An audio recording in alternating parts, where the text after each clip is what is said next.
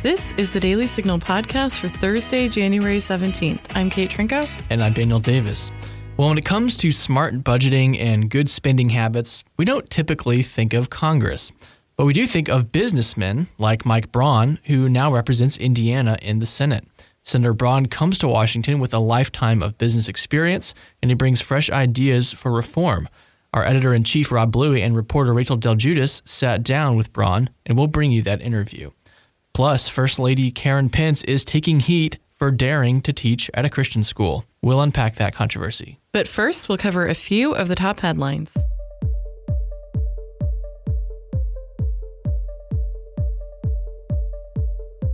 President Trump is set to deliver his State of the Union address on the 29th, but Speaker Pelosi wants it postponed.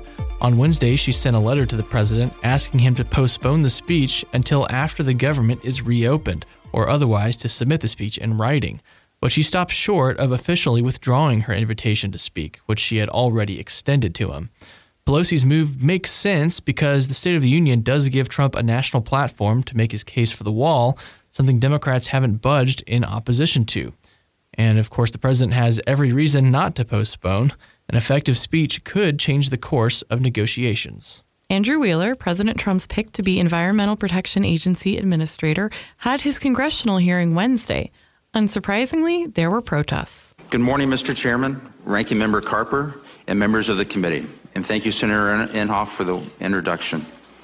I'm honored and grateful that President Trump has nominated me for the position of Administrator. Please restore order. The officers, please restore order in the committee room. This man wants to deregulate. This is an outrage. Shut down New York. Please restore order in the committee room. Senator Bernie Sanders of Vermont pressed him about climate change. Scientific community has said that climate change is one of the great crises facing our planet. And if there is not unprecedented action to transform our energy system away from fossil fuel to sustainable energy and energy efficiency, there will be irreparable damage in the United States and in virtually every country on Earth. Do you agree with the scientific community? I would not call it the greatest crisis, no, sir. I consider it a huge issue that has to be addressed globally. Well, what you are, I found it interesting, Mr. Wheeler. You are the nominee to be head of the Environmental Protection Agency. You just, in your opening statement, did not mention the word climate change. Now, how does it happen that the nominee to be head of the Environmental Protection Agency does not mention the words climate change at a time when the scientific community thinks that climate change is the great environmental crisis facing this planet? Should the American people have confidence that you're going to help us deal with this global crisis? Yes, they should have confidence because we are moving forward to reduce CO2. Our ACE proposal will reduce CO2 approximately the same levels that the Clean Power Plan would have if it had been implemented. And we're reducing CO2 from our CAFE standards, and we're also addressing greenhouse gases through our methane program as well. Wheeler is currently acting administrator of the EPA. ISIS has claimed responsibility for an attack that killed U.S. service members in Syria Wednesday. The troops were hit by an explosion during a routine patrol in the northern city of Manbij. The New York Times reports that at least 15 people were killed in total, though those don't all include U.S. soldiers. Prior to the attack, only 2 U.S. service members had been killed in Syria since operations began there in 2014. The attack comes just weeks after President Trump announced U.S. troops would be withdrawing from Syria, though the pace of that withdrawal remains uncertain. While the left acts like abortion, all 9 months, is the most sacred right enshrined in the Constitution, it turns out that is an extreme view. A new Marist poll, sponsored by the Catholic organization Knights of Columbus, finds that 75% of Americans think abortion should be limited to the first 3 months of pregnancy. Even 60% of Democrats agree. And when it comes to Roe v. Wade, 65% of Americans think that if the Supreme Court looks at the issue again, there should be changes. About half of Americans would like to see the court allow states to decide what they want on abortion, while 16% of Americans would like to see the court ban abortion nationwide. Well, the Democratic Party has officially withdrawn its endorsement from the Women's March just 2 years after the march debuted. Party officials gave no explanation for it, but it's just the latest liberal group to withdraw support for the march after its leaders refused to condemn anti-Semitic remarks from Louis Farrakhan, the leader of Nation of Islam. 3 of the march's leaders had expressed admiration for Farrakhan in the past, and co-presidents Tamika Mallory and Bob Bland refused to condemn Farrakhan's comments when given the chance to this week on The View. Other liberal groups to withdraw their support include the Southern Poverty Law Center, Emily's List, and the National Council of Jewish Women. Next up, we'll feature Rob and Rachel's interview with Senator Mike Braun. Want to get up to speed about the Supreme Court? Then subscribe to SCOTUS 101, a podcast about everything that's happening at the Supreme Court and what the justices are up to. We're joined on the Daily Signal podcast today by Senator Mike Braun of Indiana. Senator, welcome. Thank you.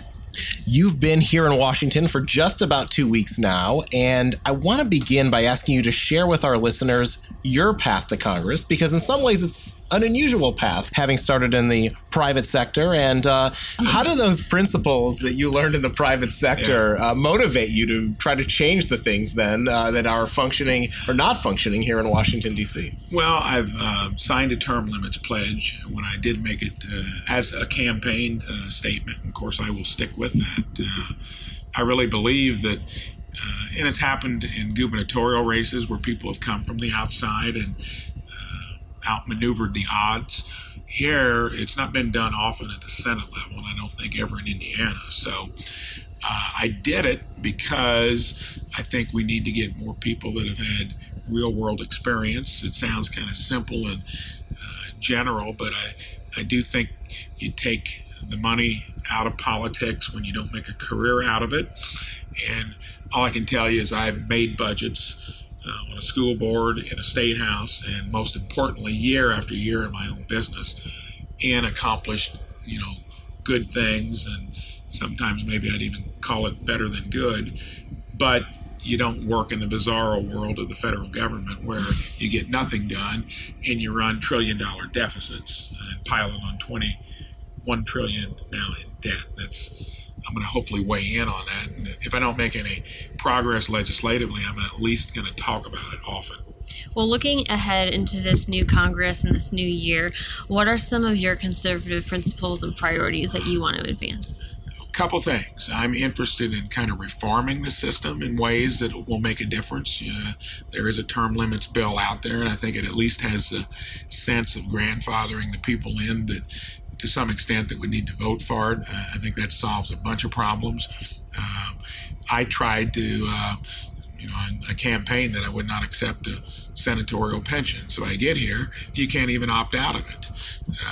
Yes, believe it or not, and I'm working on trying to make a technical correction there so I can do what I said I was going to do. If not, I would just have to forego it, when I actually, earned it, which I would.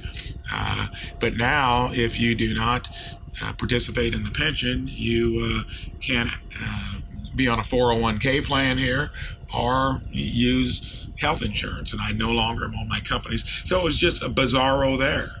And I'm going to try to change that technically, and then I'd love to see someday where senators and congressmen do not get pensions, nobody else does. They're almost universally underfunded and you can't support them. Those kinds of things need to change. I don't like the fact that you can lobby almost immediately. I think it's a 1-year gap, but I'd like to see that either not being able to do it or a 5-year separation so that there's more accountability to how this whole system works. I'm sure that's going to be kind of excruciating for some here that have nestled into here, but I'm going to talk about it. When it comes to things I'd like to see get done, we're so polarized on any of the major issues. You don't get one Democratic vote or you don't get one Republican vote. And I'm thinking that with the cost of health care, Democrats, I think, own the issue currently. It was manifested through Obamacare, the Affordable Care Act. It was not affordable. It's falling apart. I took on insurance companies in my own business 10 years ago to lower costs, to make it sustainable, and my employees have not had premium increases for 9 or 10 years. I tell people that, they just think you're telling a fib. But it's true, if you know how to tackle it, put the right systems in place. So I think there'll be some Democrats that listen to that. How do you do it? Infrastructure, we took on that hard issue in Indiana, passed a long-term road funding bill that keeps our bridges and roads in repair and adds some. But we are a state that lives within our means, so we can afford to do it. Passed a regional infrastructure bill that helps local areas like mine initiate a road project and help pay for it, to control your own destiny, not asking for everybody else to pay for whatever you want to do. I'd like that to rub off here. Infrastructure, healthcare, and basic reforms. You have so much that you want to do. I want to ask, though, how has the partial government shutdown affected your start to the 116th Congress? Well, at the speed they operate here, it's not going to make a lot of difference. I have to almost slow my metabolism down to, be at a rate that's even close to what it was like as a business owner or a state legislator. So we will get through that. We're simply in my no budget, no pay bill that's out there would say that if you don't get a budget done within a year with all that time to prepare for it, that those of us that are here don't get paid. So I'm hoping that has some leg to it. But no, there's plenty of other stuff to learn. I'm going to be one that is going to speak up on the stuff I know something about and try to learn a lot more about things I don't know. But it was just like being a state legislator. After we accomplished long-term road funding, which was a big deal to Southern Indiana, and was able to get a regional infrastructure bill passed that we've got teed up in our area now to talk about a road project we've been talking about for 40 years. I hope to do a few of those things, and believe me, 6 or 12 years will be plenty of time to see if that's going to happen. So as of Friday, we're now in the longest government shutdown that we've been in. What are your thoughts about where things stand with Democrats and how they failed to work with Trump to open the government? I think the reason it's extending a little longer than any before is because 75% of the government is funded. Here, there are going to be some services like TSA and others that might start to suffer, that will have real consequences. I think Democrats are in a tough spot, and I'm not one that likes to read a poll every time I need to see what's happening, but I think there are more people now that view border security as a big deal than what there was a year ago. And the president and Republicans are asking for nothing more than what almost every Democrat agreed to just a few years ago, and at a magnitude level a lot higher than $5.7 billion. You obviously, coming from the private sector, I'm sure have had your share of negotiations. Yep. What is your take on how these negotiations are playing out between President Trump and Congress? Well, I think a lot of times negotiations have more nuance, subtleties to them. Here, I don't think it's very nuanced. If you believe in border security, which apparently Democrats don't now, even when it comes to spending money outside of a barrier or a wall, which they all said they would be okay with that, very recently. I think that it's, again, part of what ails D.C. is things get so political and you leave a real problem out there like border security unattended to, because in one case, you need it to have border security and national security to some degree, and Democrats now don't think that makes sense. So, you just mentioned the importance of border security to national security. Was this a big issue for your constituents back home? During the entire campaign, through the primary and the general, border security, the cost of health care, people actually worried about the integrity of Medicare and Social Security, were even with jobs in the economy. And jobs in the economy would normally be above all three of them. That's because jobs in the economy are doing so well. And conservatives need to do a better job of explaining how good tax reform has been and how it's benefiting people across the board and companies. I challenge business owners every day. You're sending less money to the federal government.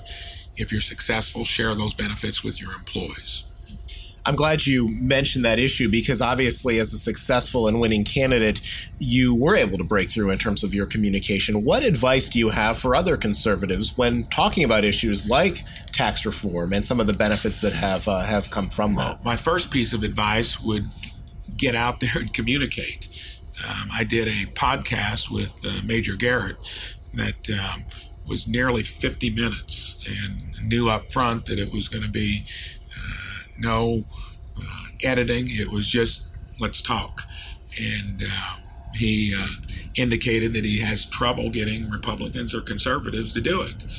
And I can see why, because a lot of times you're set up for a gotcha moment, but you need to know how to avoid that. And if somebody's doing it, kind of tell them, hey, you want to have a real discussion? Let's be a little better in your presentation. But I think we've got to do that. When it comes to tax reform for conservatives and for the average American, it's more than crumbs. But for it to really hit home, I think you're going to have to do what we did in my own company and what many did early on is invest in your employees to the best you can with better benefits, higher wages, so they don't look to government to do it. And that's a failed promise if you think you're going to go there and get anything done that you're going to pay for.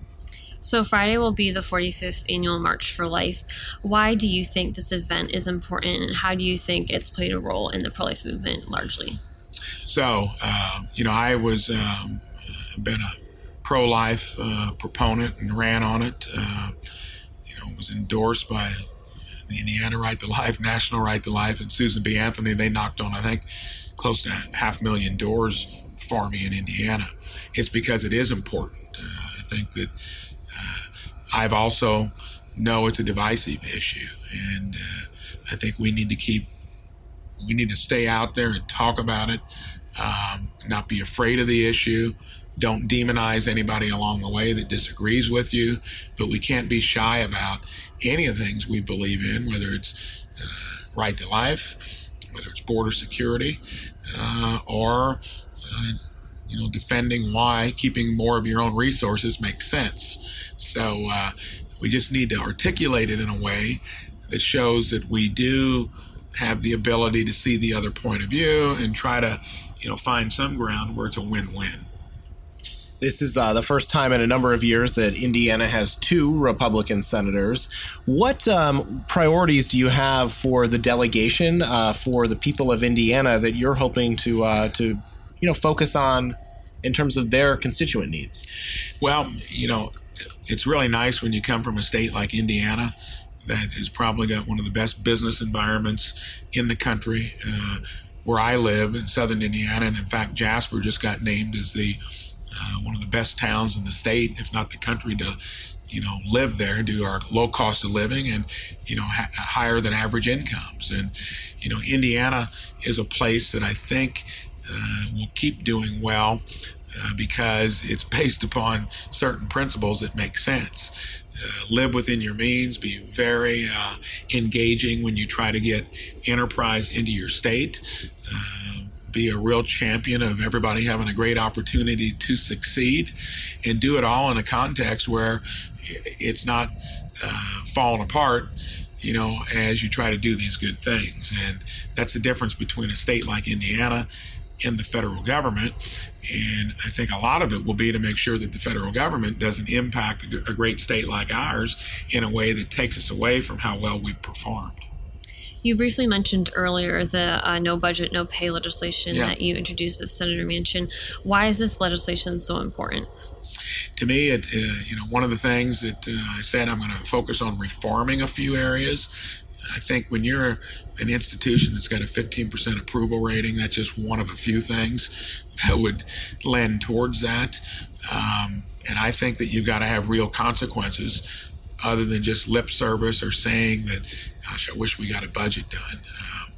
All I know is as a CEO of my company, if I couldn't find ways to, reduce costs in such a modest way, it's all it would take to make this to where we get our budgets in order.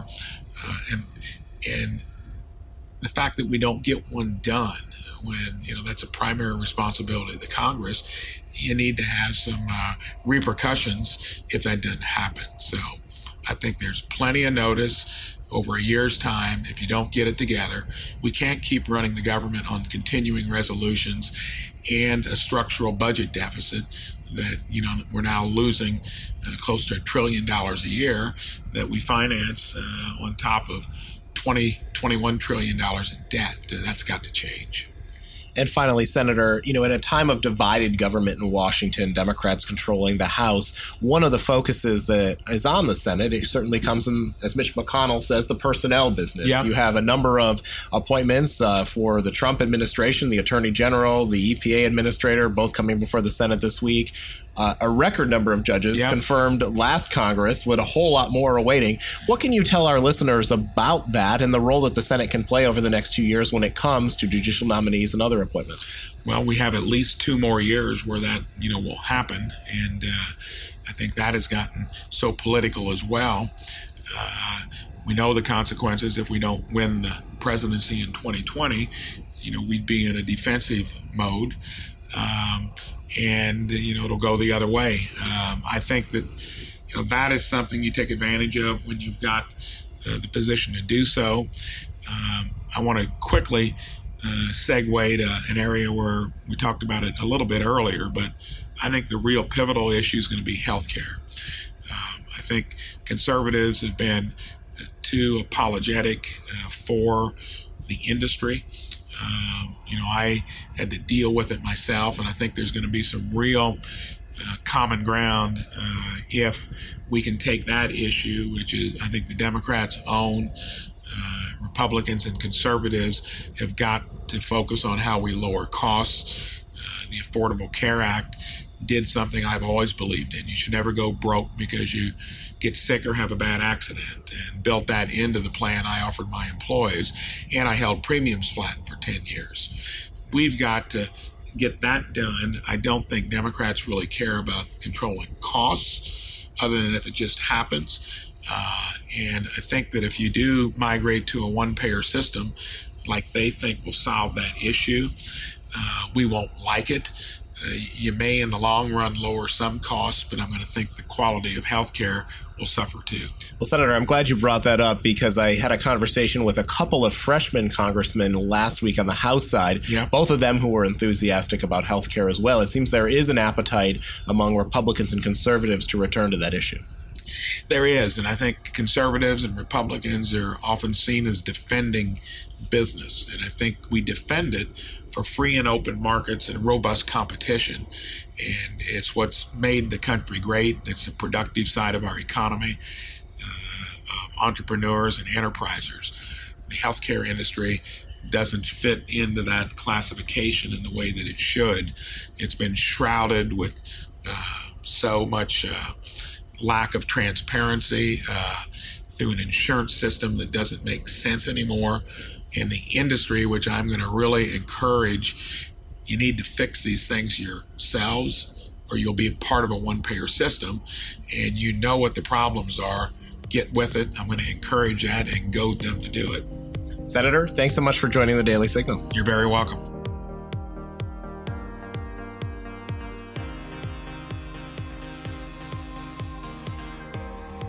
Liberals have pretty much cornered the market on 101-style podcasts that break down tough policy issues in the news. Until now. Did you know that every week, Heritage Explains intermingles personal stories, news clips, and facts from Heritage experts to help explain some of today's hardest issues from a conservative perspective? Look for Heritage Explains on iTunes, Stitcher, Google Play, or wherever you get your podcasts. Karen Pence, the wife of Vice President Mike Pence, is under attack from the left because, get this, she's teaching art at a Christian school. Huffington Post headlined an article, Karen Pence is working at a school that bans LGBTQ employees and kids. And the Notorious Human Rights Campaign tweeted, the Pences never seem to miss an opportunity to show their public service only extends to some. Pence spokeswoman Kara Brooks said in a statement to Politico, Mrs. Pence has returned to the school where she previously taught for 12 years. It's absurd that her decision to teach art to children at a Christian school and the school's religious beliefs are under attack. So, Daniel, what do you think? So this is, again, I think another repeating of the mistake that the folks on the left make, that sexual orientation is not about identity. It's really about behavior, and that's what this school is doing. And this school has every right to have a certain ethical code that students have to follow. Basically say, you're paying into this school, you're choosing to be part of this community, and so we want you to agree with our ethical standards. That's why we have a separate school. That's why, the government's not paying for this school, is so that we can have our own community that, runs according to its standards. And that means that, one of the standards is that, we don't believe homosexual, activity is moral. That's just part of our faith. Also, sex outside of marriage between straight people. I actually went, I think obviously you did too, Kate. I went to a Christian school, not in high school, but in college. For college. Okay. For college. And, we weren't allowed to, things like same-sex relationships were not, same-sex sexual activity was not allowed, but also, straight couples weren't allowed to do that. Well, so would we say my school banned straight people? We weren't allowed to drink alcohol. Does that mean we banned people who enjoyed alcohol? Like, it wasn't about banning the person. It was just about acknowledging that our community has the right to have a certain ethical code that is in line with our faith and with our conscience. Right. And, when I was looking over the school's rules, I think Politico had them. Yeah, it did seem very much that if, a high school student or a teacher thought they were homosexual or gay, but, was not acting on that, it seemed like that wouldn't be a problem for the school. And, that's the distinction that you were bringing up. I think, there are celibate Christians who never get any coverage by the media, but who feel that, the way that Christian values work, that because they are same-sex attracted, they need to be celibate, and they've chosen to live that way. And nothing I read in the school's things meant that someone like that couldn't teach there. Right. And also, it's a bit removed anyway from Karen Pence because she's just teaching there. It's not even like she didn't make these rules. Right. She didn't make the rules, and it's not even like she's even voicing an opinion, although tacitly, like she does endorse it because she's going to teach there. But again, like it's unacceptable opinion these days. I also think it's interesting, we should turn this around a little bit because this is a Christian institution where you would expect, okay, at least there you can do your thing as, people of faith without interference. But what the secular left is really wanting to do is exclude people like Karen Pence from, it seems like people who hold her views from being first lady. That's the implication, I think, of what this, they're saying, oh, you're first lady, so you shouldn't be working at a school that holds these views. I think the implication there is that if you hold those views, you're not allowed in this secular space. Right. And I think that's... And we've seen that with remember the CEO of Mozilla was fired, Brendan Eich, a few years ago because he had donated money to the Proposition 8, which passed in California. Which passed. Yes, it passed in 2008 when Barack Obama said he believed in traditional marriage. Right. And Prop 8, of course, was saying that marriage was between a man and a woman. And as I recall, the reason it passed in California was in large part due to minority voters who were coming out for Obama. But were also very against legalizing same-sex marriage. Right. Yeah, no, I think it is disheartening to see that, like, you can't hold these views, again, which relate to the activity, as you point out. A lot of Christian schools and colleges also limit the activity that straight couples can engage in. And those principles don't just extend to LGBT people. But, of course, they never talk about that. And, I think it's also, this is sort of the always elephant in the room, but a Muslim school would presumably have similar things. I'm not aware of any woke Muslim schools that disagree with their religion on these matters. And yet you can't imagine that if Karen Pence had taught at a Muslim school that she would be subject to this kind of attack. Right. This is, this is what we have to accept in a plural society where not everyone's the same. We want diversity, right? I mean, if we want diversity, then we have to accept that there's going to be some contradictions in our society. Some people are going to have their views, and they're going to set up their own institutions, and they're going to adhere to that. And that's what actually diversity means. But it seems like at least the journalists who write these articles saying that, school bans gay kids, don't seem to be very interested in that kind of diversity. Yeah, and I am sort of struck by, and you brought this up at the beginning, this whole idea of identity and it being so wrapped up in your sexual orientation. And I do think that's something fascinating that's really, a lot of gay people don't buy that, by the way. Right. They'll say, I'm gay, but that's not really the core of who I am. Right. But I think it's also interesting how there's been such a push to do this in the past couple decades. And, it's like such a big thing. And I always love it / hate it when celebrities are like, oh, I'm coming out as bisexual or something. It's like, is this like what? Like, I don't care. I don't understand why you think this is such a fundamental revelation about you. And, I think I've mentioned it before, but a couple of years ago in the now defunct Weekly Standard, Mary Eberstadt had this article that I thought was really interesting about how in this era where families are so fractured, where so few people have religious adherence, that people are looking for any kind of identity to latch themselves to and be like, this is who I am. This is my deepest self.